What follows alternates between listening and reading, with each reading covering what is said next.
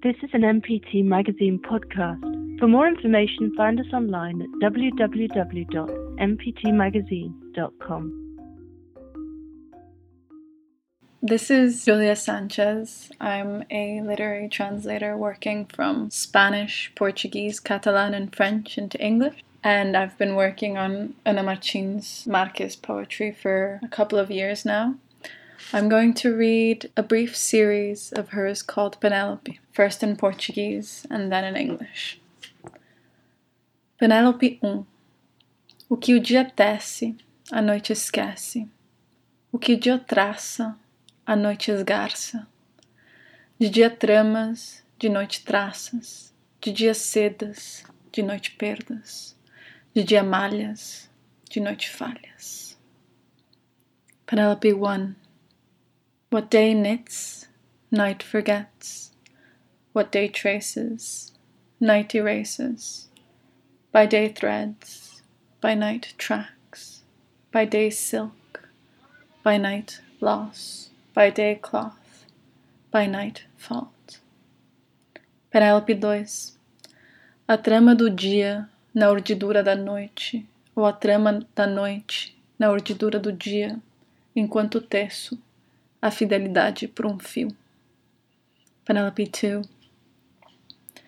Day's plot in night's yarn, or night's plot in day's yarn, as I spin fidelity by a thread. Penelope 3. De dia dedais, na noite ninguém. Penelope 3. By day thimbles, at night no one. Penelope 4. E ela não disse, já não te pertenço, há muito entreguei meu coração ao sossego, enquanto seu coração balançava em viagem, enquanto eu me consumia entre os panos da noite, você percorria distâncias insuspeitadas, corpos encantados de mulheres com cujas línguas estranhas eu poderia tecer uma mortalha da nossa língua comum. E ela não disse, no início ainda pensei em você, primeiro como quem arde diante de uma fogueira apenas extinta, depois como quem visita em lembrança a praia da infância, e então como quem recorda o amplo verão, e depois como quem esquece. E ela também não disse, a solidão pode ter muitas formas, tantas quantas são as terras estrangeiras, e ela é sempre hospitaleira. Penelope 4. And she did not say, I am no longer yours.